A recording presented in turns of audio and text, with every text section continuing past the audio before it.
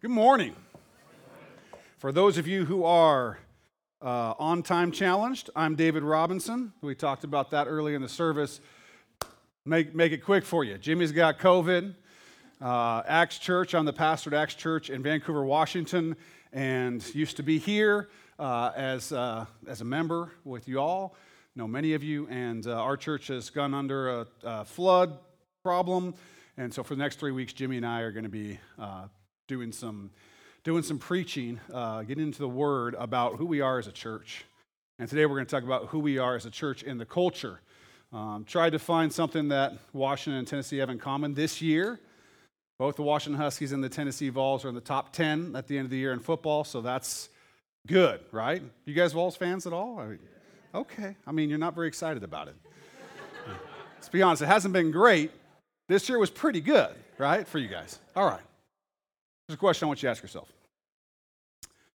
How should we, as the church, engage with the culture? What are we supposed to do as the church when it comes to the culture? I want you to start marinating that thought in your mind because the Bible has something to say about it as we go through what we're going to go through here in the scripture today. But before we do that, let's pray.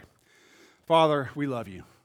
Jesus, thank you for this worship team that does pour out their praise to you with us and leads us in worship, their dedication, Lord. Thank you for Pastor Jimmy and how dedicated he is, how much he loves your people here at True Life Church, Lord. I pray that you would put in their hearts an understanding and a knowledge of how much love you've given him for them and the other elders of this church who just love these people. And I pray that they would continue to care for them and to serve them faithfully. Lord, thank you for honoring me by letting me be here with my brothers and sisters in Tennessee. I look forward to the day when all of us will be in heaven together. Some with weird accents and some without, but we'll all be there together, Lord. And we thank you for that. We love you, Jesus, in your name. Amen. So how are we supposed to interact with the people around us? Culture is really just a description of how we live. How do we live? I'll give you an example. So in Washington, that thing that you open the drawers out and you get clothes out of, we call that a dresser. It's called a dresser because you use it to dress. Makes sense? In Tennessee, I've heard a number of people call it a Chester drawers. Not a chest of drawers, which would be fine. We'd be fine with that in Washington. A chest of drawers, that makes sense. But a Chester drawers as if it's a dude, right? Chester drawers. I don't know. There's a lot of those. I could go on for a while, but I'll give you one more. When we're in the grocery store and we're putting items in that thing you put items in, we call it a shopping cart.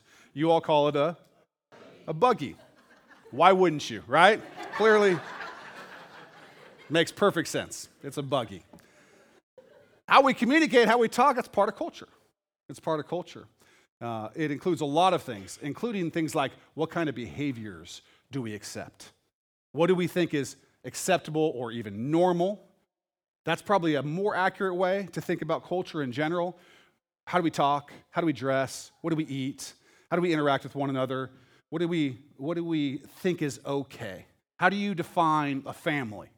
Culture has something to say about that. How do you define a woman or a man? Culture has something to say about that. Lately, they've been a little off on that. I don't know if you've noticed that. Is that controversial here? You guys are okay with that, right? All right. Yeah. Anyway, this goes to things like morality, things like justice, right? The way that we think about the world is affected by culture. And you actually live, all of us, each of us lives in a number of cultures at once. We live in the culture of the whole world, which is getting closer to one another. Cultures are very different, but with the internet and with sort of, as the scripture talks about, knowledge increasing, it's sort of more and more the same. You live with the culture in the United States.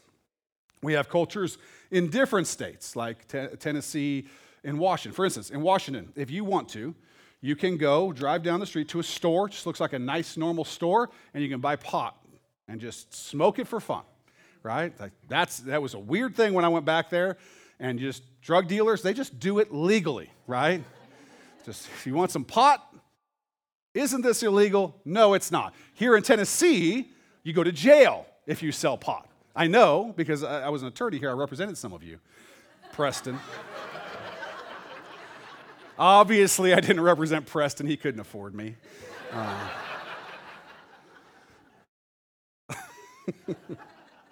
Well, that's the difference, right? There's differences in family cultures. The Arwoods and us, we kind of raised our kids together in a lot of ways. They were very similar in age. And so we would go out to eat a lot. I'm not really into that, as you can tell, kind of fit, but Rusty likes to eat out a lot. And so we go out to eat, and we had very different cultures with our kids. For me, kids eat what I tell them they can eat, when I tell them they can eat it, right? And if they order off a menu, they get to say the thing on the menu. I will have a double cheeseburger, and then they get a double cheeseburger. We don't mess around with a lot of other stuff here. Just like that's what they're serving, you get that. Not the Arwood family culture. I don't know if you've ever been out with them, but their kids each get to do whatever comes into their head. I mean, like crazy. I'll have the pizza with no sauce on the pizza, but bring the sauce on the side. I want you to sing a song while you're bringing it. It's on a bed of pickles, and like there's this whole thing, and every kid does that. Like their own separate thing, like that's what they want. I don't care what they want. They're kids, right? That's my culture. That's my culture, right? You know, I can't, when I go out with them, the whole time they're ordering, I can't make eye contact with the waiter. I'm just like, then you get to Rusty's thing, what he wants, and Laura, it's just, it gets a little out of hand. My culture, the Robinson culture is you eat what we say, and if you wanted to order something like that, then you get hungry because you don't get to do that, right? Rusty's culture, the Arwood culture, is get whatever you want, no matter how crazy it is, no matter whether we make the waiter cry or not. That's what we're doing, right? Different cultures, right? And that's okay. They can be that way. I might think it's a little odd. You might all think it's a little odd, right? I'm just saying. But they can do it the way they want to do it. That's okay. That's their family culture. But the question I asked at the beginning was, what are we supposed to do as a church when it comes to the culture? And when I say the culture, I'm talking about secular culture. I'm talking about the culture of the world, the culture that you work in, that your neighborhood is in, the culture that you play softball in, the culture that all your friends, all the things you do, the culture you watch on the news, the culture that infects every television show or entertainment thing that you watch is infected by this culture that's pushing on you a worldview, a bunch of ideas that they want you to accept, and the kinds of behaviors that they want you to accept and think are normal. That's the culture, okay? We talk about the world in the scripture a lot. It talks about the world and the difference between the kingdom and the world, right? The world has a culture. The world has a culture, and it's pushing it on you. The world, of course, is run by the devil. He's the one doing the world thing. We are not. We're doing the kingdom thing. We're run by Christ. And so there's this natural problem there with who we are and who the culture is. And so we've got to figure out what the Bible says about that. We do pretty good with like family culture. You can go to many, many, many different like marriage seminars and learn about marriage. You can go to seminars and learn about how to raise your kids. You can do all the family culture stuff. We do pretty good with that. But with how do we engage the culture, we actually there's people who read the same book and have come up with a lot of different ideas about how a Christian and the church, who we are as a church, how we interact within the culture. It gets to the very heart of who we are as God's saints, as the church. We are saved, baptized believers, and we have a mission. And that mission has to do with the culture.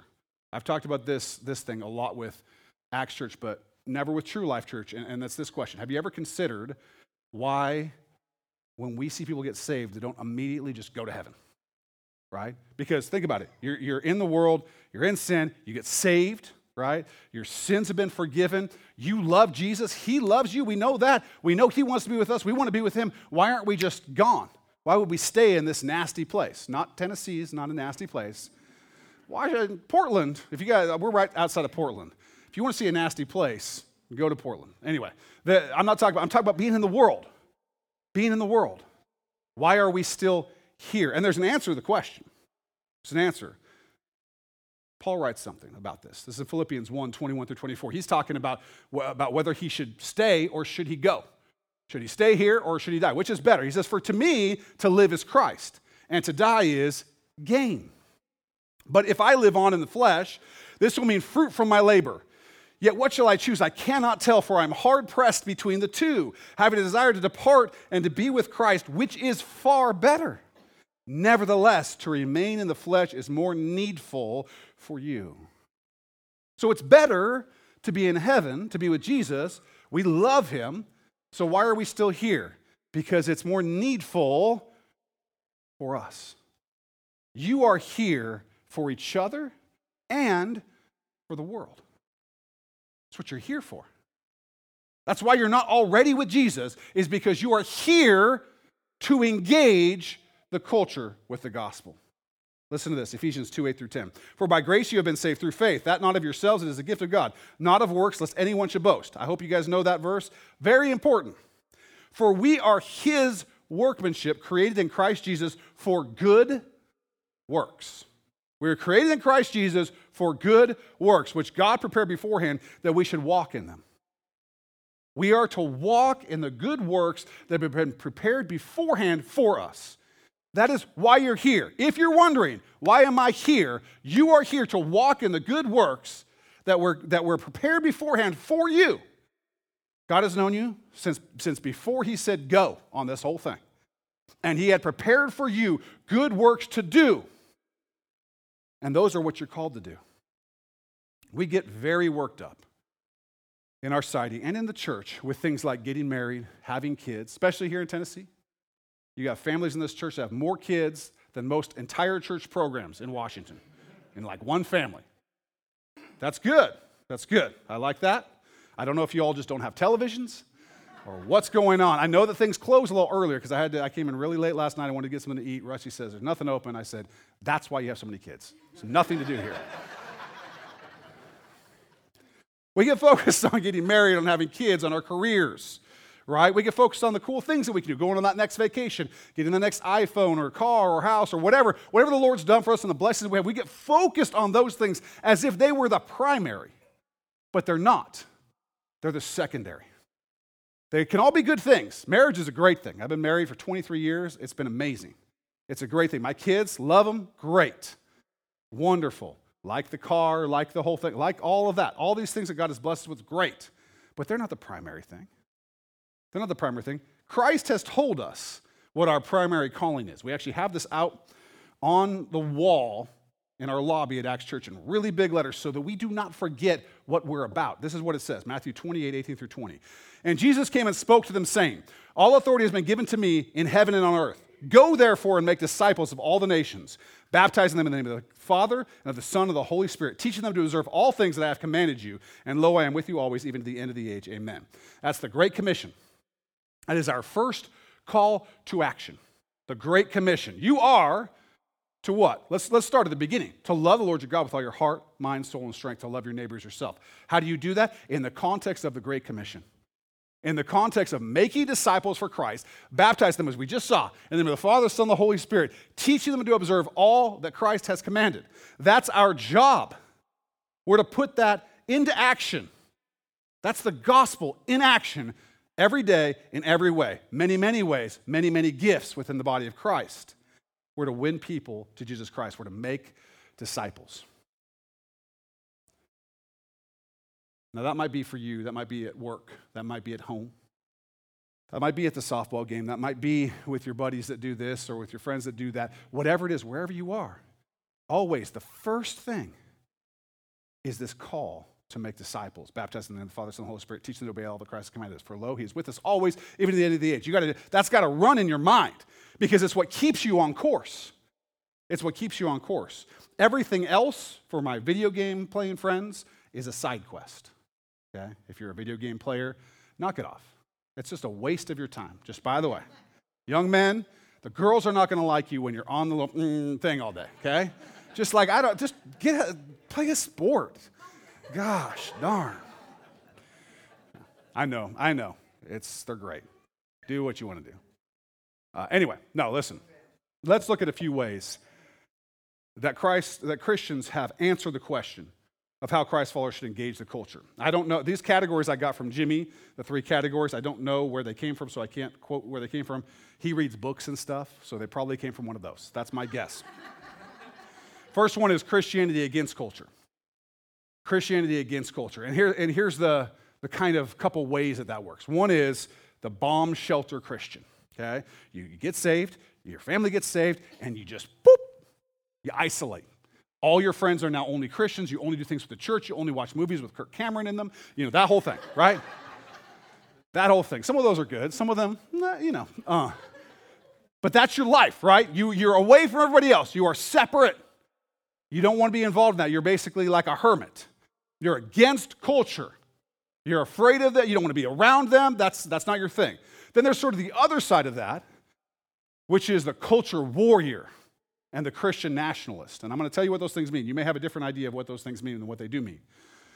When I say culture warrior, I don't mean somebody who wants to see the culture be godly. That's called being a Christian. Obviously, we want to see the culture be godly. When I talk about culture wars, I'm talking about the people who are against other people, clearly and vocally making other people believe that they're against them, that they hate them, and people who want to use the law in order to force people into Christianity and Christian living. Okay? That's a culture warrior. And a Christian nationalist is like that. A Christian nationalist is not a Christian who's patriotic. If you're an American and you're a Christian, you should be those things. That's not what a Christian nationalist is. A Christian nationalist comes out of something called dominionism. Okay? In the 70s, this was really big. I'm going to step back and kind of give you the picture of what this is, because this is becoming more and more prominent.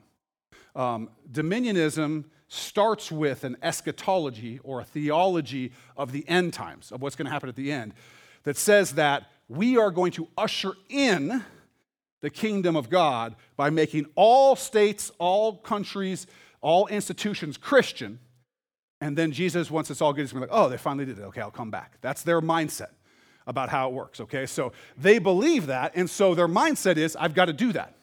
I've got to change all the countries, all the cities, all the states. I got to make them into these Christian places where Christianity is the law. So some of them, depending on the flavor, actually would like to bring back the Mosaic law and all its punishments. So kids, if you're in here and you're disobedient to your parents, we got the rocks outside. We will take you out, because that's, there's some stuff in here that has nothing to do. If you've read that, that's not the thing anymore. We don't live in a theocracy. We will when Jesus comes back. We're not bringing him back by us taking over. He's coming back to take over in his own power. If you read the way it works, that's the way it works, okay? But they don't believe that, so they believe we're going to usher him in. That's what Christian nationalism is. It's just a form of dominionism, which buys into that idea and then wants to do that. So what we're talking about is taking over and using the guns, because that's what government is. Government is guns that can make people do stuff. At the end of the day, that's what they're able to do. The government bears a sword, and they want to take that power and force everyone into Christianity. Now, if you've done much history, you realize that that's actually a Muslim thing, not a Christian thing. It's the Muslims who convert or kill. It's the Muslims who enforce religious law on the society at large by the threat of the sword. It's not Christians. We've never compelled people by force to follow all the moral teachings of Jesus. We teach them to obey all that he has commanded. We don't shoot them if they don't, okay? That's the Christian nationalism, dominionism sort of movement. And there are actually a lot of Christians who have been kind of caught up in that. So that's Christianity against culture, okay? It's a bad idea. It's a bad idea. It's not biblical at all. You will not see Jesus, the apostles, Paul, Timothy, Titus. You won't see any of these people on that mission. None of them. Jesus could have done it. He's feeding 5,000 people. They're getting the free bread. I bet that was some good bread too. And he could have said, okay, get up. Let's go take back Jerusalem from the Romans. They were waiting for him to do that, by the way. He could have done it. That wasn't his thing. He didn't come for that. He came to save. He did not come for that reason, nor did he command us to do that. It's not a Christian thing to do that. The next group, Christianity with culture. This group of folks is, I think, at least as common, probably more common than the Christianity against culture folks. And their idea is they kind of want to mirror the culture in the church.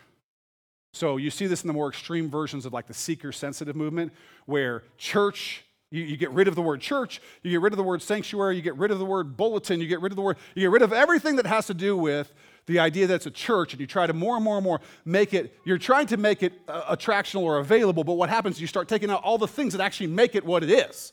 As if people walk into this building shaped like this and don't know they're in a church, right? Shh, it's not church, it's Jesus thing. I mean, that's what they do, right? They're trying to do that. That's actually the least of it. It gets much worse. You go all the way over into like progressive Christianity, which is not Christianity, right? What happens is they end up starting to justify or antinomianism, which means against law, believing that we don't have any moral duties as believers, that all that's gone, it's all under grace, do whatever you want. And progressive Christians tend to sort of take Scripture, and what happens is they go, well, that doesn't really mean that, and that doesn't really mean that, and they start justifying all kinds of things so that they can accept more and more and more of what the world and the culture want. And they become more and more and more like the world and the culture. And eventually, the Bible is your truth and not their truth. That's what happens. If you guys have ever been to the hardware store and looked for paint, you have a color, you have white, you have whatever. And it's not just white. That would be easy. White. There's 800 whites, right? Eggshell surprise, and it's going on and on. Got all these whites, right?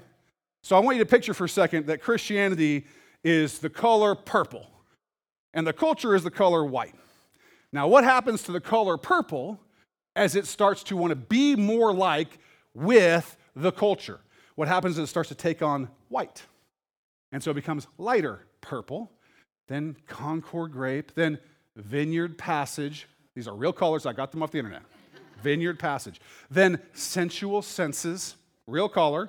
That's the one that's pretty white, so think about Sensual Senses. Anyway, then you get more and more until what you've done is you've gone from shades of purple to shades of purplish white to shades of white, to the point where if you come from outside and you go, this is Christian white and this is culture white, and you go like me, if my wife was like, can't you see the difference between these two colors? I'd be like, no, because they're the same thing. Right? At some point, it's all just white, and you've lost everything that made you purple. And so that's Christianity with culture. They just take it on, and they take it on, and they take it on, and they justify, and they change the Scripture, and they start not believing in the Scripture, and then it becomes not authoritative, and then it becomes a thing that sits over there while they talk about nonsense and start calling evil good and good evil. That's what happens when you go Christianity with culture. You just become the culture with a little Jesus flavor. There's a third group. But before I get to the third group, I want to tell you why I think people are so drawn to the first two groups. Because the model that we have is a model that includes persecution. The biblical model is a model that includes persecution. And both of these things are ways to avoid persecution. Whether you're running from it and your church in a bomb shelter, or whether you are a dominionist and you say, let's get everybody together. They can't persecute us, we'll persecute them.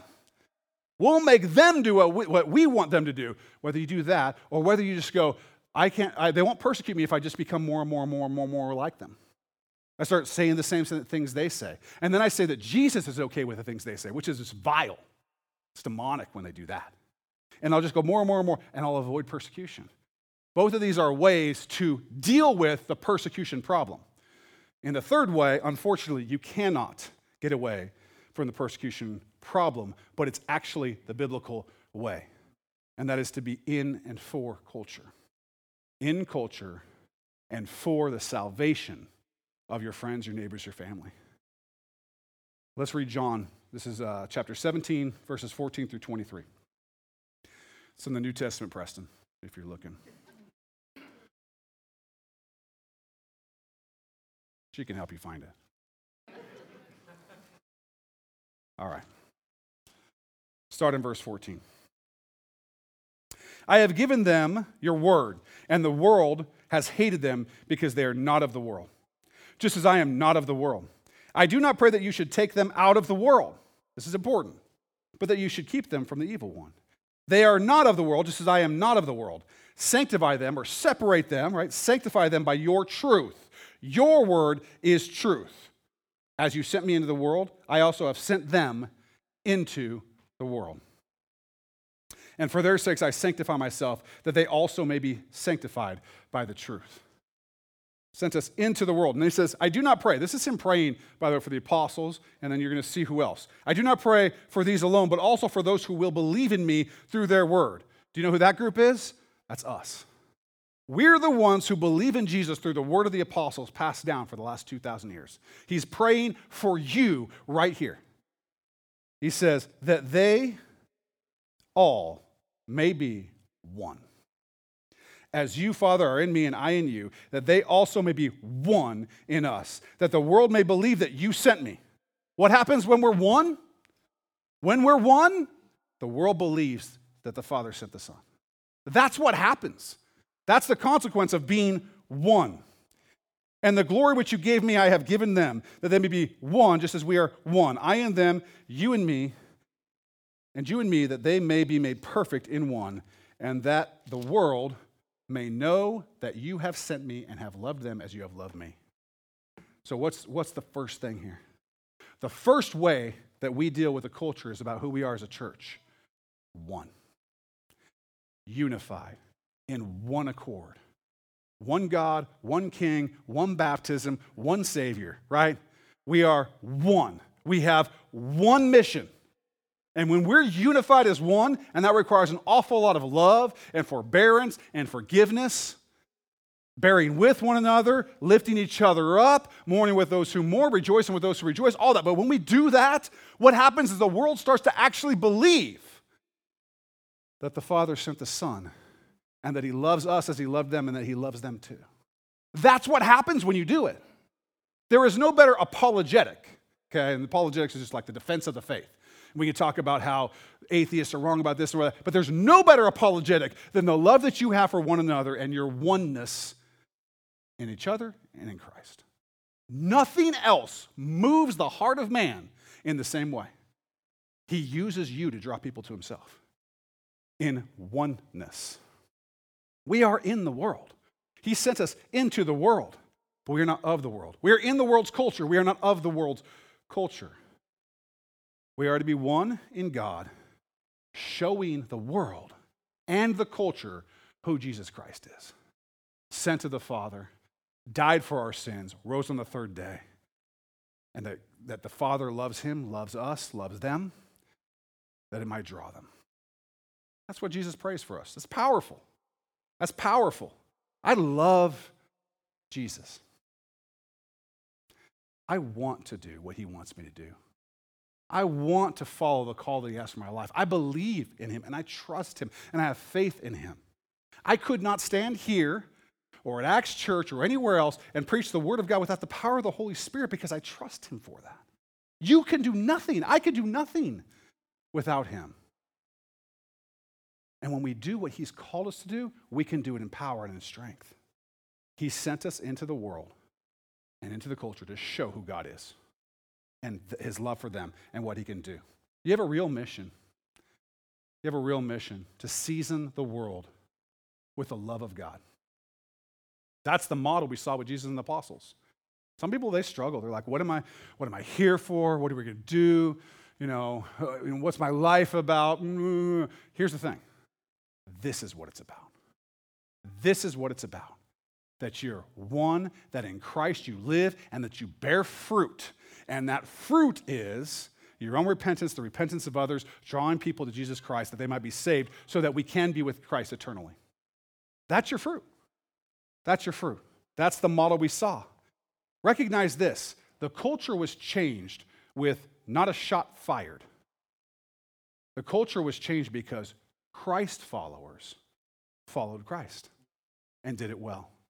And we saw everything that you don't even realize how much of our culture is completely infiltrated with Christian morality. The world before Christ was despicable.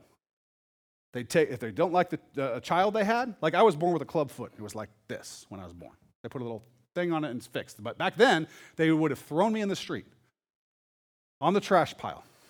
And that was normal. It's like, we don't want this kid, here he goes. You know what the Christians did? They picked those kids up. Because if they didn't, they would die of exposure. Or worse, somebody would take them and make them sexual slaves, things like that. The Christians just started doing that. And eventually, you know what happened? The Roman Empire changed the law. You couldn't do that anymore. I could go thing after thing. Where do you think all the hospitals come from? Where do you think educating normal people came from? Educating women.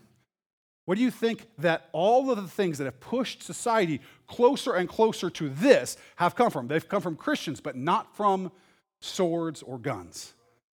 They've come from the oneness of Christ Church pressing into the gospel, marching against the gates of hell, and setting captives free. That's what changes the culture. And it has done so. The entire world has changed through it. The apostles and Jesus Christ lived for and loved each other, lived for and loved the unbeliever, even though the unbeliever was their enemy based on their beliefs. 1 Corinthians chapter 5, verses 9 through 13. The Holy Spirit inspires Paul to write this. I wrote you in my epistle not to keep company with sexually immoral people. Yet I certainly did not mean with the sexually immoral people of this world, or with the covetous, or extortioners, or idolaters, since then you would need to go out of the world. You want to not keep company with these people? You got to die. You got to be out of the world, because if you're in the world, you're with them.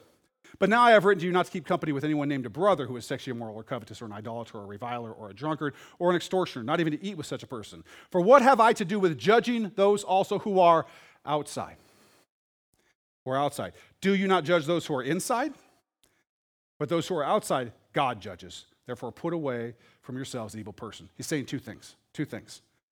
One, he's saying that the person in the world, the unbeliever, you're in that.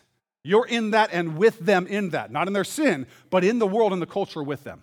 In order to get away from them, you'd have to die. You'd have to go out of the world.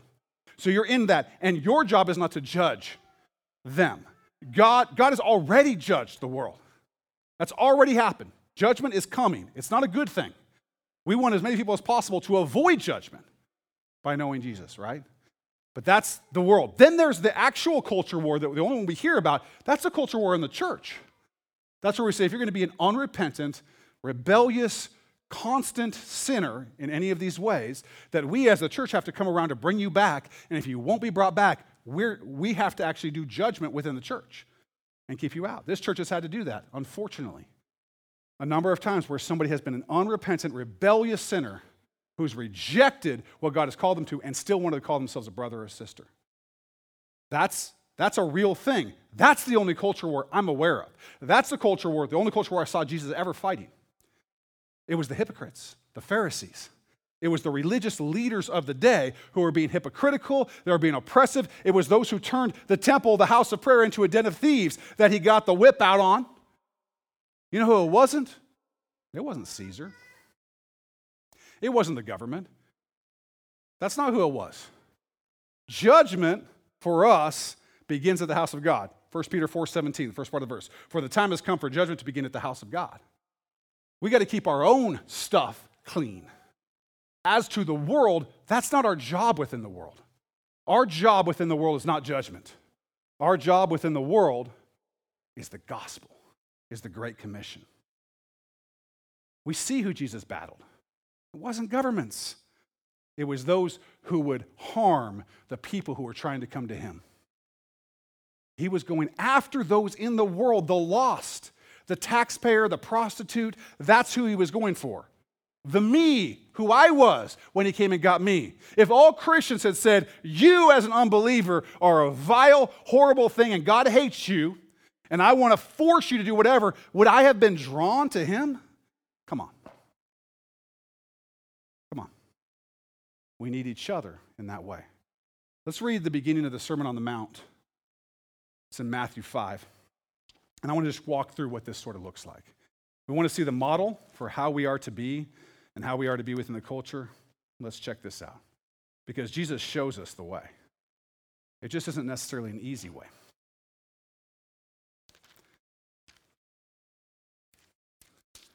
All right. And seeing the multitudes, he went up on a mountain. And when he was seated, his disciples came to him. Then he opened his mouth and taught them, saying, blessed are the poor in spirit, for theirs is the kingdom of heaven. Who's that? That's those of us who recognize our absolute, total, all the time need for Jesus. We're poor in spirit. Poverty of spirit. We got nothing without him. We got nothing without his forgiveness. We have nothing without the empowerment that he gives us. Nothing. If we live in that, we're blessed. We're blessed. Ours is the kingdom of heaven. Blessed are those who mourn, for they shall be comforted. You are going to mourn. You live in a fallen, sinful world. But we have a comforter. And the Holy Spirit does that too. Blessed are the meek, for they shall inherit the earth. Who are the meek? Let me tell you what meekness is. It sure is not weakness. You, as a Christ follower, are empowered by the Holy Spirit. You have the power of God.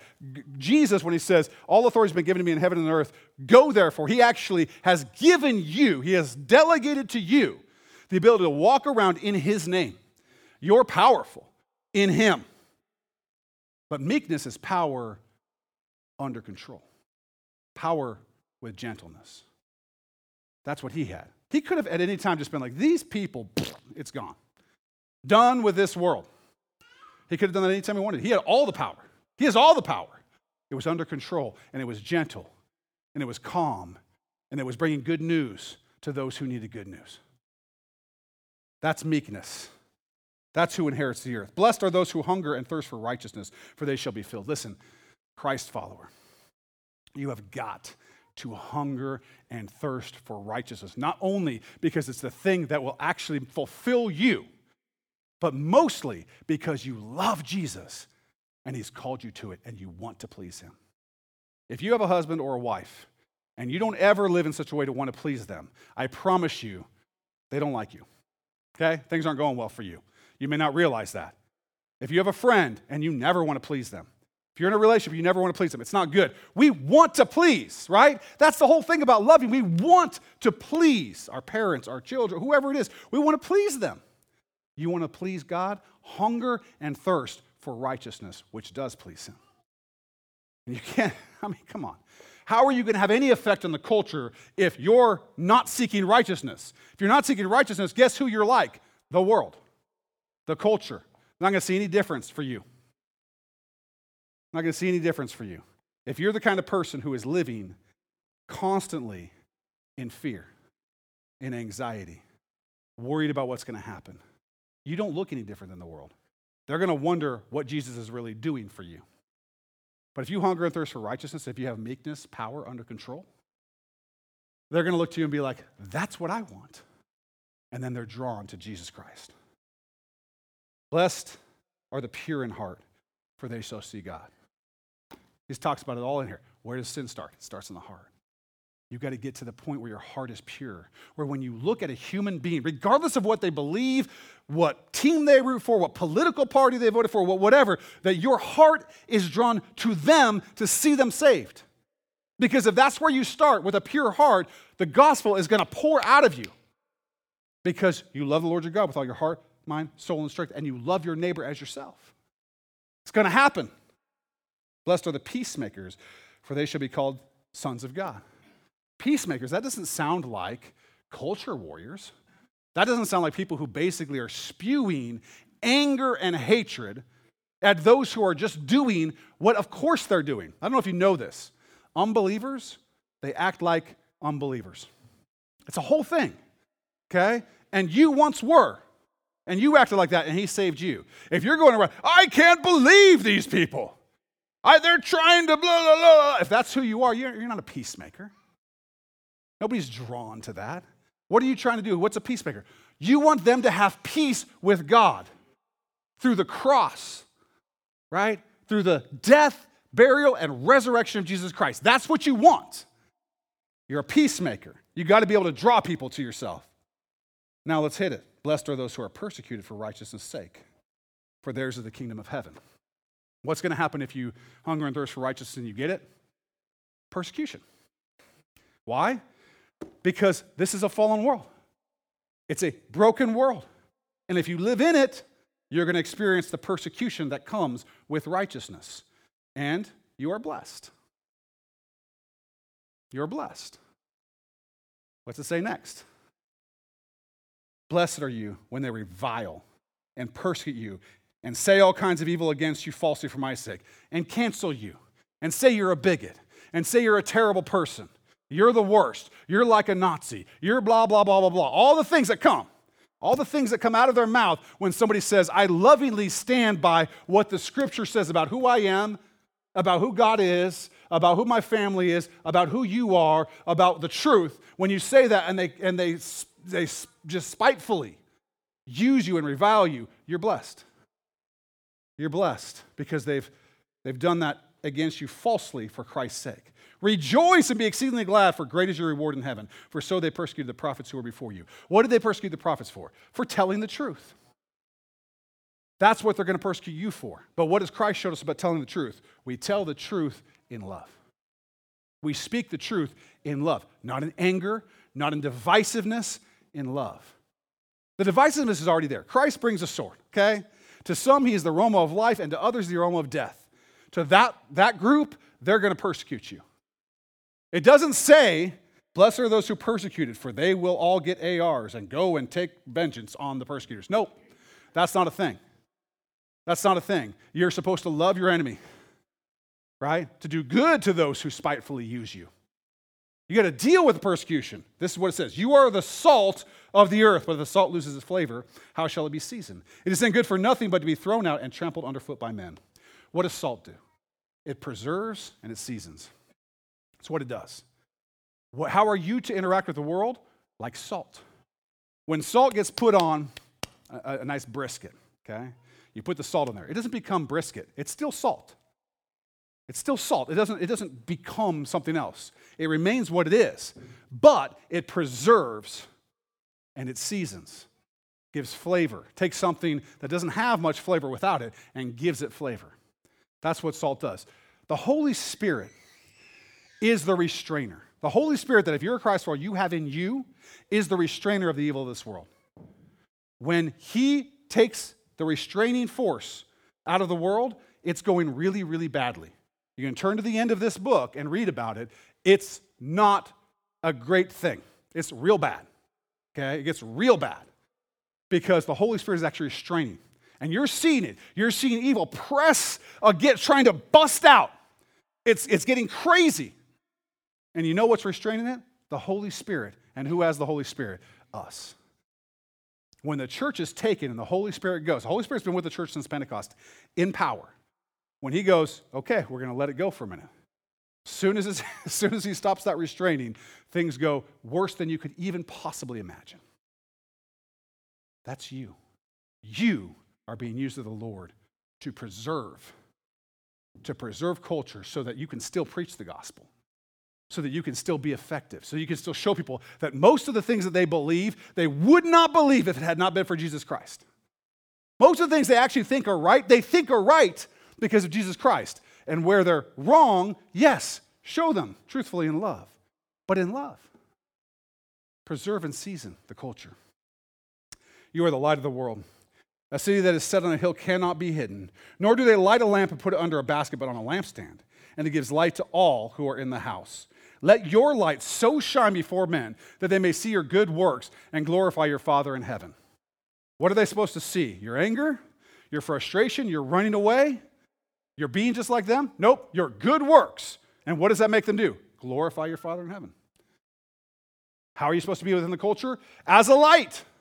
The light doesn't do any good if it's not in the room, okay? It has to be there. We have to be in the culture to be being a light to the culture. We're separated. We're called out. We are the church. We're different. We're not friends with the world. James 4:4, adulterers and adulteresses. Do you not know that friendship with the world is enmity with God? Whoever therefore wants to be a friend of the world makes himself an enemy of God. That's not us. We're not friends with the world, but we love those in the world. We love those in the world because Christ died for those in the world, and we love him. And so we are a light, separate, but something that shows people who God is. That's what Jesus is using you for. You have a powerful, incredible mission from God. You should wake up in the morning and say, God, I'm so honored that today, yep, my back hurt. The older I get, the harder it is when I get up. It's like, but you know what? Every day I get up until he takes me home, I get to live out the Great Commission. Every single day, I get to be a disciple, a follower of Jesus Christ in this world, in his power, trying to live this way within the culture. I'm not taking any shortcuts. I'm not running away. I'm not going to take on the culture and start being like them, God forbid. I'm not going to fight them and try to take them over and make them believe what I believe at the end of a gun. What I'm going to do is I'm going to continue to do what Jesus did. I'm going to preach the gospel in everything that I do. And that's what he's called you to do, to be a light to the world. I'm out of time. I have a little bit more, but I want to say this before I end. If you are not a Christ follower and you're in here this morning and you think to yourself, I would like to have a purpose. I believe that God loves me. I believe that Jesus Christ is the Son of God, that he was raised from the dead, and I'm willing to make him Lord of my life. You can have this. You can be today on this great mission and commission. Today, there's nothing stopping you. Romans 10:9-10, that if you confess with your mouth the Lord Jesus and believe in your heart that God has raised him from the dead, you will be saved. For with the heart one believes unto righteousness, and with the mouth confession is made unto salvation. If you want to do that today, come see one of the elders. Come see Rusty, see Preston. Come see one of the pastors here. Come see me. We would love to walk you through becoming a Christ follower. Then you will have the same mission that those of us in this room who are Christ followers already have. And that is to be salt and light, hungering and thirsting for righteousness, facing persecution with confidence in the power of the Holy Spirit. This is all for our Lord and Savior Jesus Christ as he is drawing people to himself. For lo, he is with us always, even to the end of the age. Amen. Let's pray.